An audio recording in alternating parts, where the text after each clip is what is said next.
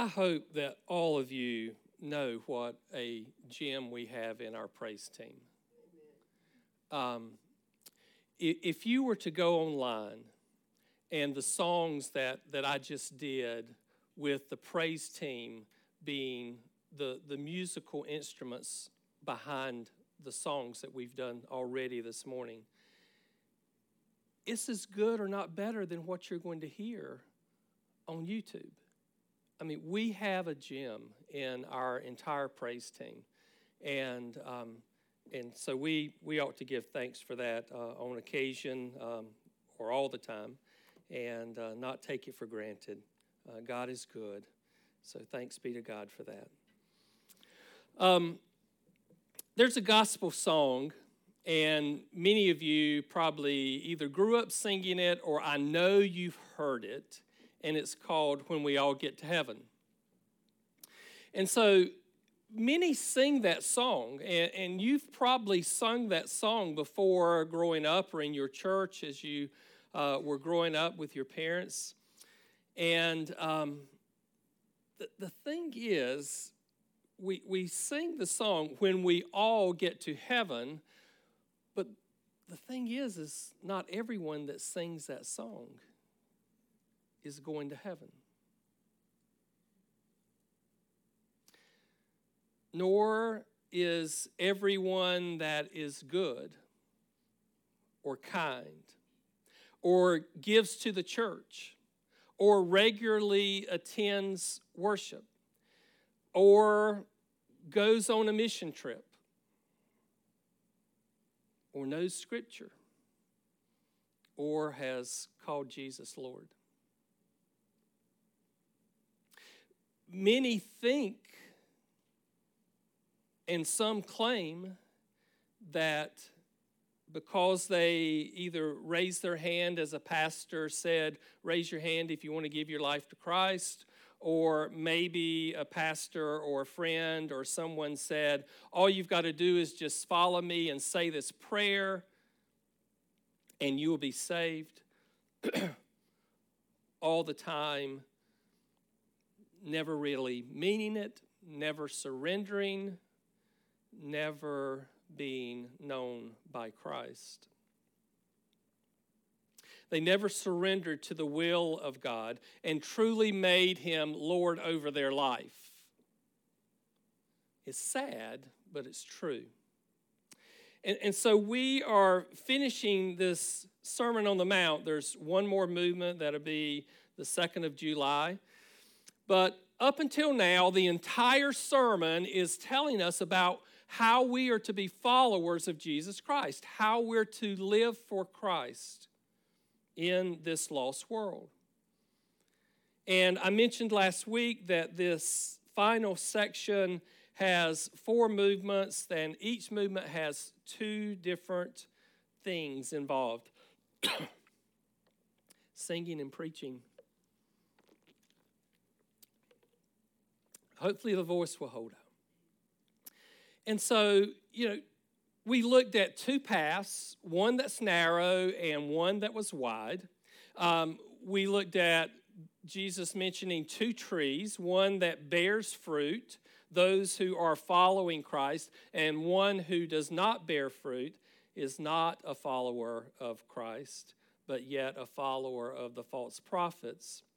And in 2 weeks, we'll look at 2 foundations. But today, we're looking at 2 destinations. 2 destinations. And what is involved is relationship.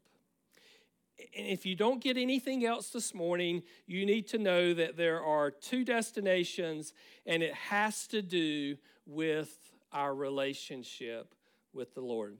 If you have your Bibles and you want to follow along, I'm going to be reading Matthew 7, verses 21 through 23 this morning.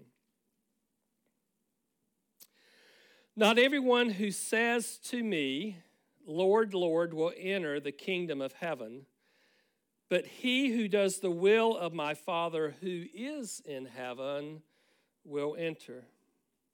Many will say to me on that day, Lord, Lord, Did we not prophesy in your name? And in your name cast out demons, and in your name perform many miracles? And then I will declare to them, I never knew you. Depart from me, you who practice lawlessness.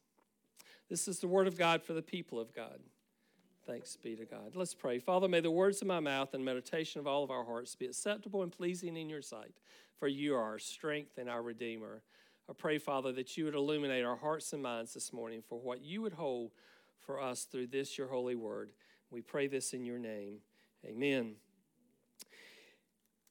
So this morning I want to use 3 C words, words that begin with C, and kind of flesh this out. And the first word is that of concerning. And we immediately are met with a really great challenge when we see this passage. And it's Jesus says, not everyone who says, Lord, Lord, will enter into the kingdom of heaven. Not everyone, which means some will and some won't. A true disciple of Jesus, one who has surrendered their life, one that is following and obedient to his word, one that has made him Lord, is going to enter into heaven. But those who are not his sheep, who even though they may say, Lord, Lord, will not enter. And so simply by saying Lord, or as we will see, doing works, is not the litmus test to determine whether one is really and truly a Christian, a follower of Jesus Christ. It is concerning because we see that there is a division into 2 groups, 2 destinations. The first group enters heaven. The other group will not, and that means their destination is hell. They will be eternally separated from the Father, from Christ. Do you remember the parable in Matthew 13? It's in verses 24 through 30, and it's called the wheats and the tare. And if you remember in that passage, in that scripture, that the Lord, as he's telling the parable, he says, look, let the tares grow up with the wheat. Don't go and pull them out ahead of time. Just let them grow together. And then at the end, at the last day, when we harvest, when I come, then they will be separated, the wheat and the tares will be gathered and burned. In Matthew 25, there's even a more detailed recording of what we see as this end times, because you see, in essence, this passage this morning is an eschatological passage. It's an end times passage about what will happen. If you remember Matthew 25, the first parable that Jesus talks about is the 10 virgins, and there's 5 that are lazy and do not do what they're supposed to. There are those who do, and they are separated. But the key verse, as Jesus is teaching, comes in verse 31 and to the end of the chapter.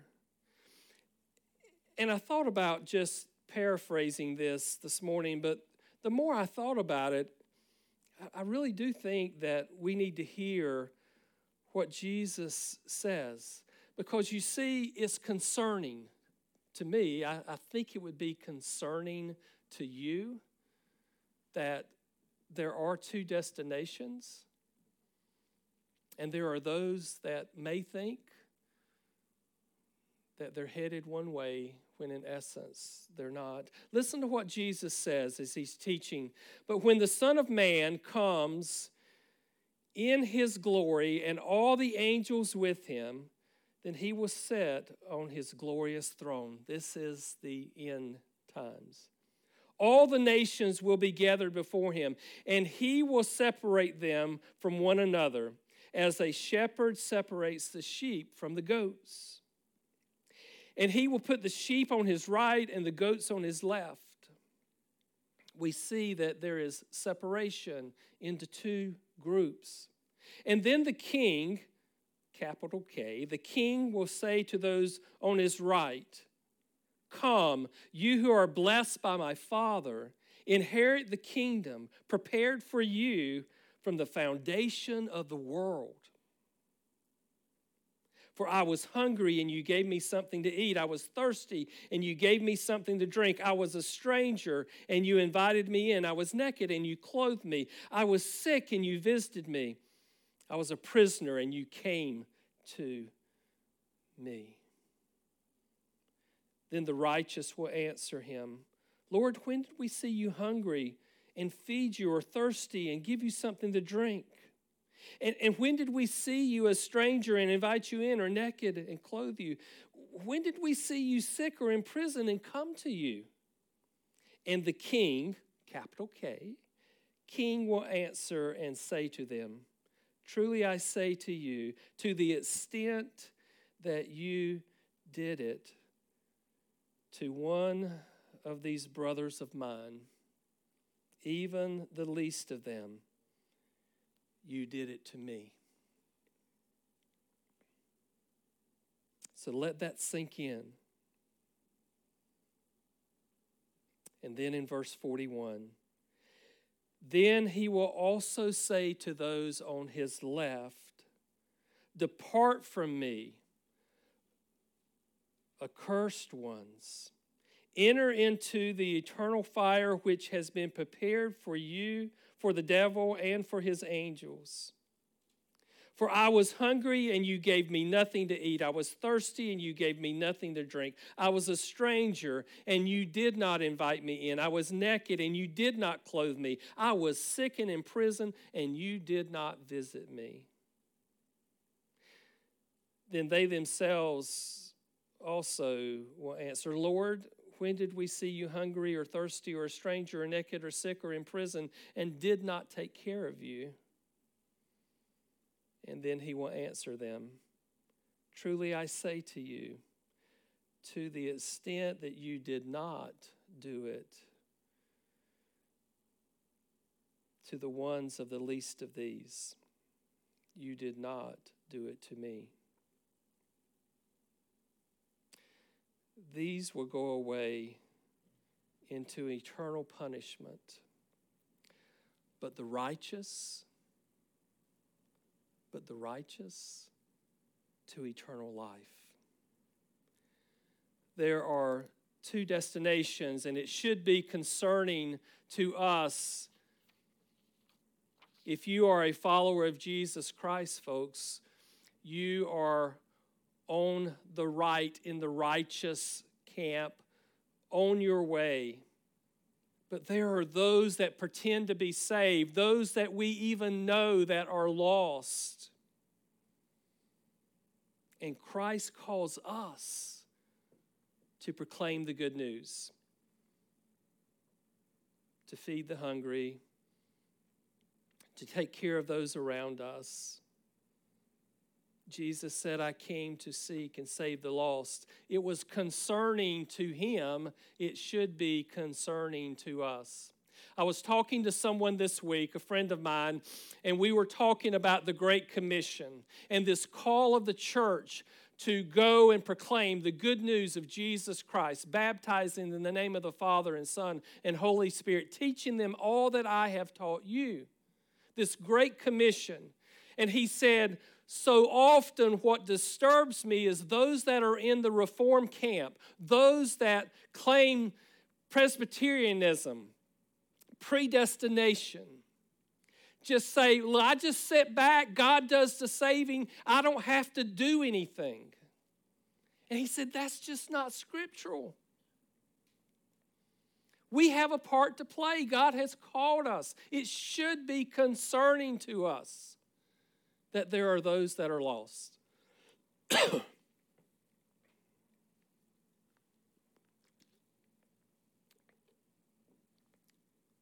it should bother us that there are those who even claim to say, Lord, Lord, but yet do not know the Lord. The second word this morning is that of comfort.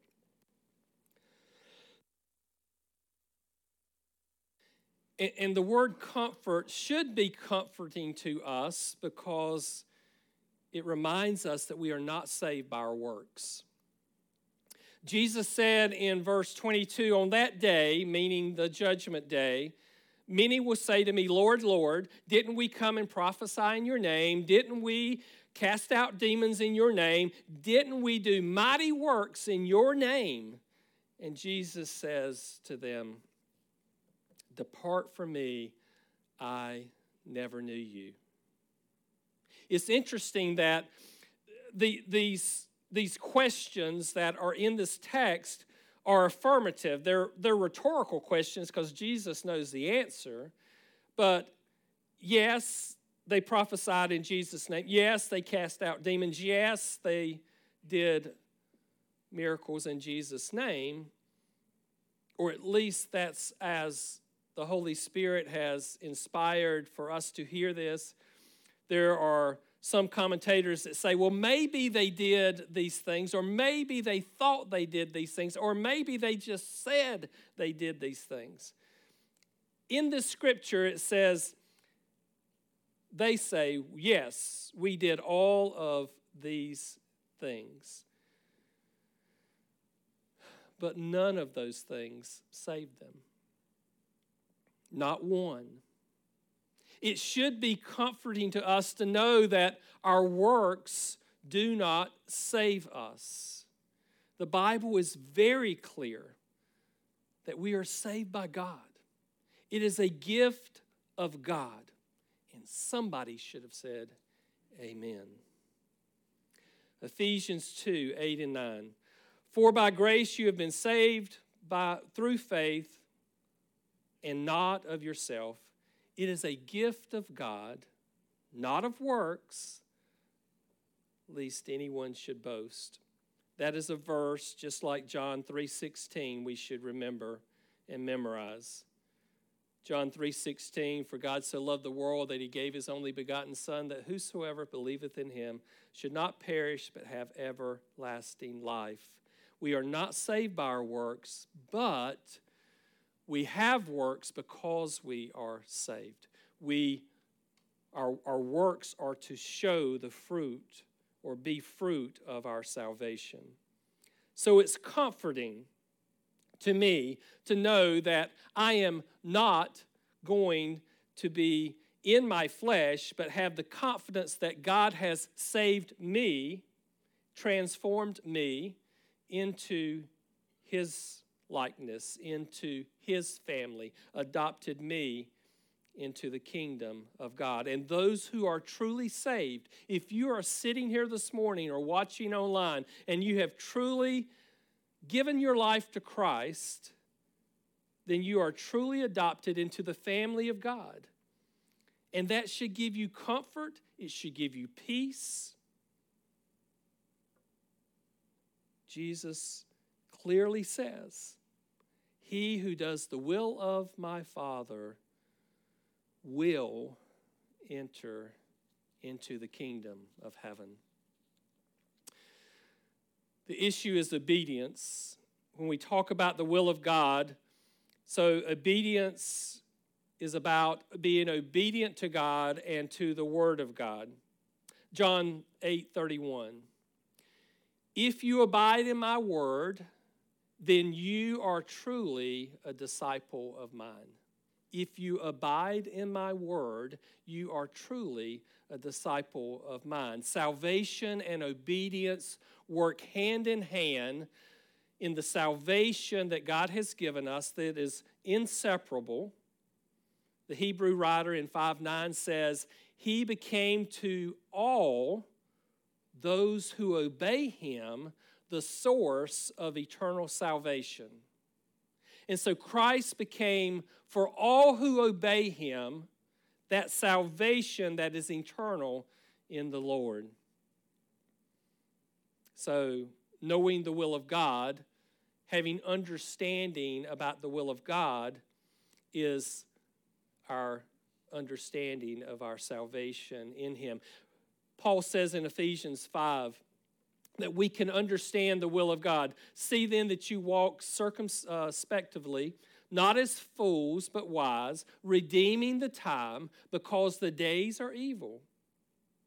Therefore, do not be unwise, but understand the will of the Lord and be filled with the Spirit. And so how do we understand the will of the Lord in our life? It's through the power of the Holy Spirit.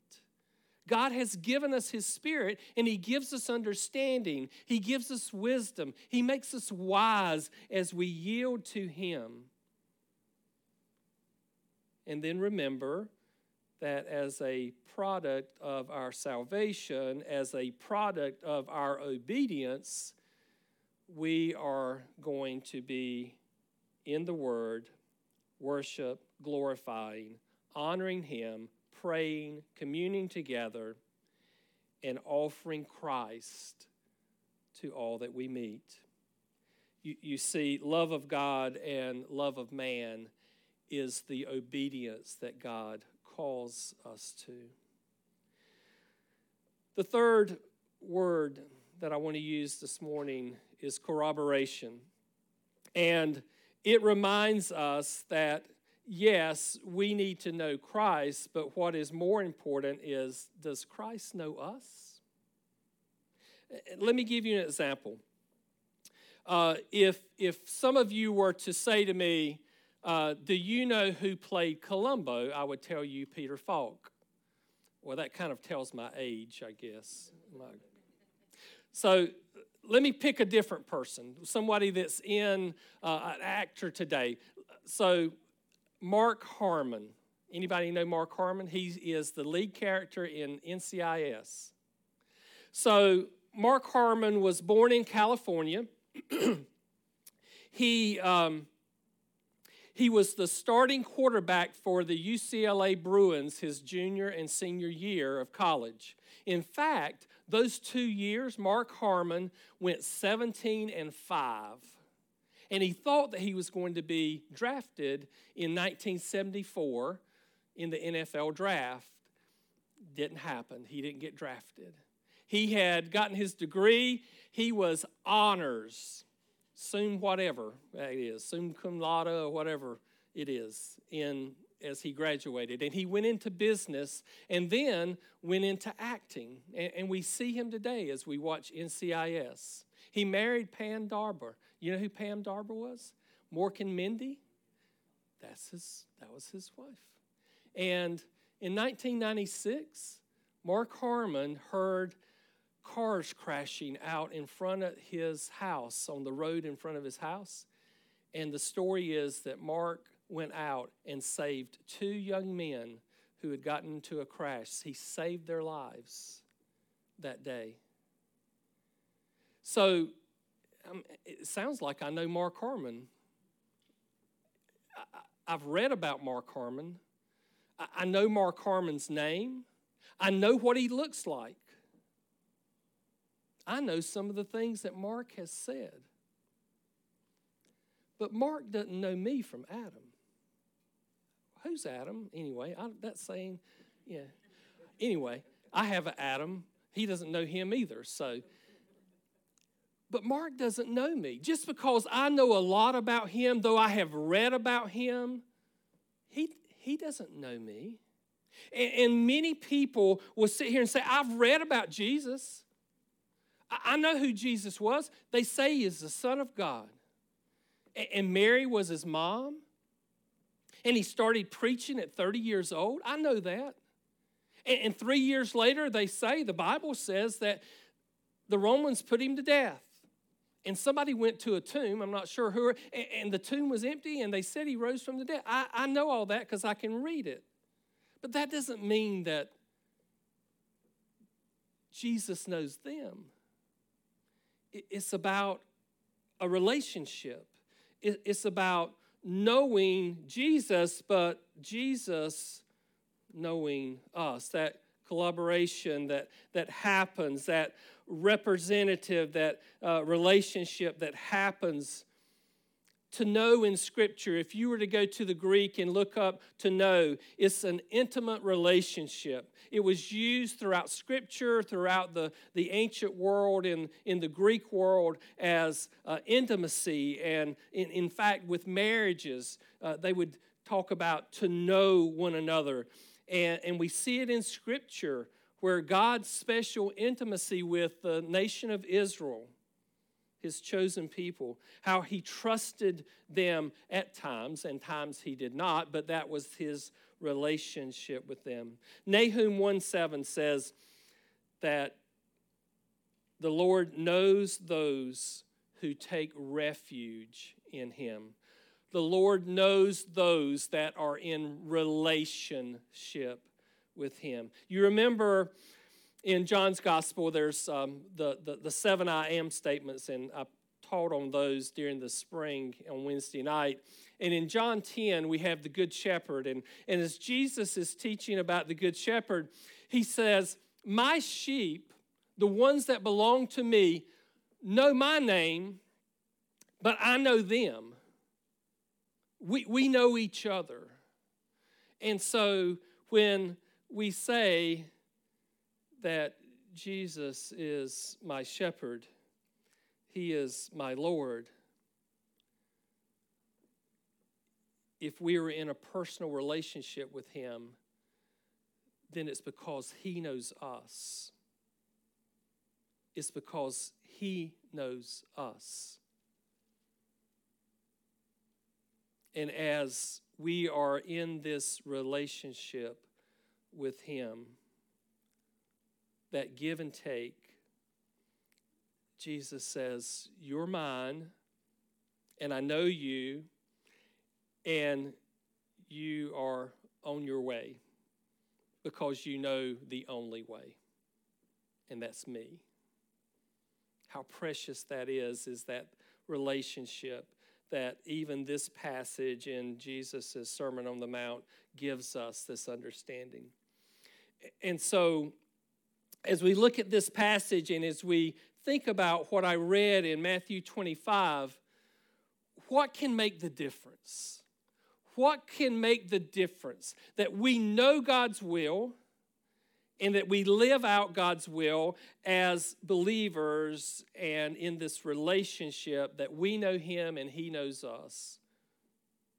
If knowing God is real, and it is, how can we make a difference?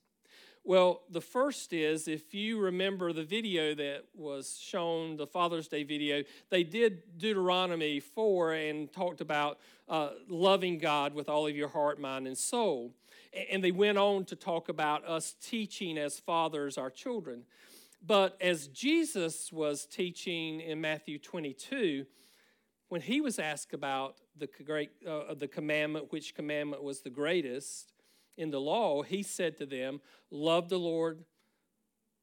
You shall love the Lord, your God, with all of your heart, with all of your soul, with all of your mind. This is the great and foremost commandment. The second is like it, and you know what it says. You shall love your neighbor as yourself.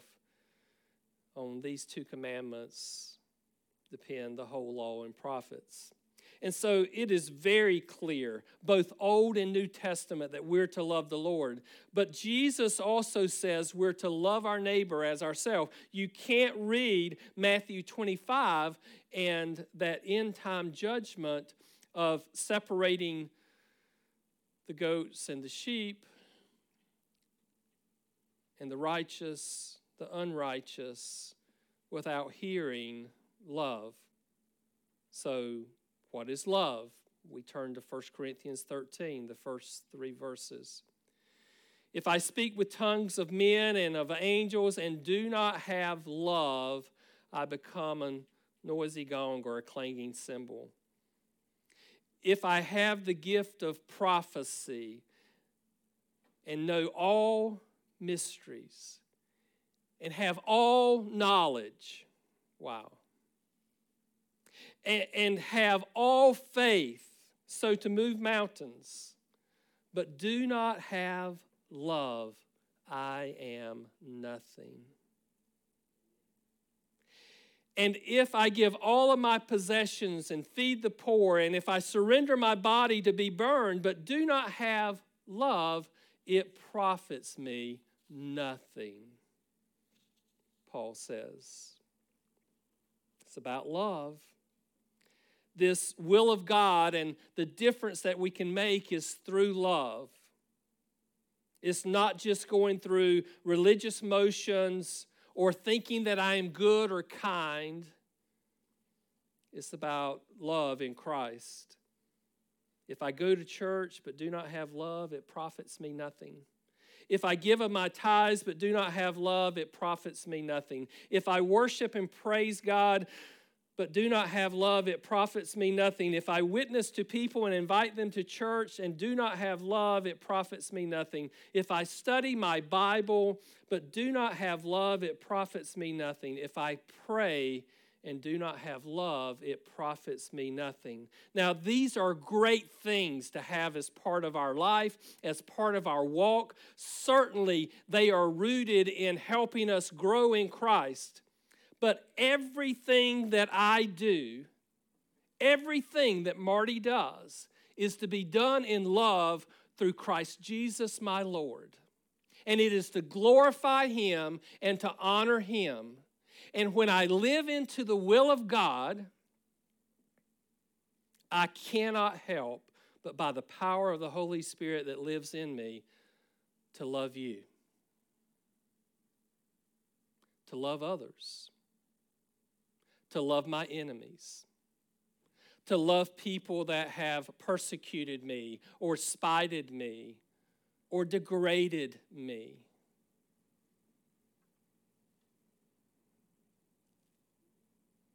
If we are living into the will of God that God has for us, Jesus says in this passage, you will enter into heaven. As a follower of Jesus Christ, it's my desire to do all that is pleasing to God. Not my will, but thine be done. Has to be our mantra as a Christian. Being known by God is real. Knowing God is real. And if anyone is pretending, it's not real. I don't know if you noticed in the text this morning, but in the text this morning, when the people responded to Jesus, did you catch what they said? Did we not? Did we not? It was self-pointed. It was not, Lord, in your name you helped us cast out demons. In your name we prophesied. In your name we did miracles. They said, didn't we do all of this? Be careful, folks, because it's not about us, it's about Him. It's about living into Him, focusing on Him and glorifying Him, because being known by God is real and Him knowing us is real. And I guess I would leave you with this. May we all know it's real. Let's pray. Father, thank you for this passage that reminds us, and even in Psalm 139, that reminds us that you know us as we surrender and follow you. And so, Father, I would pray this morning that we are concerned about those who are separated, falling away, and not knowing you in any way. may you use us, Father, just to share that good news as we have opportunities. Father, we thank you that we are comforted by knowing that it's not by our works or anything that we can do, but your gift, free gift of salvation is through Christ Jesus our Lord. Thank you, Father. And Father, we thank you for this corroboration of our relationship that takes place as you call us and we surrender and we become part of your family, and you are our Father, and Jesus is interceding, and you've given us the Holy Spirit to guide us and convict us. Thank you. All of this, Father, is your perfect redemptive plan. And so we thank you. I thank you that you know me, and I'm thankful that I know you. So, Father, use us to share you and who you are and what you have done in a lost world. May it be so. We pray this in your name. Amen.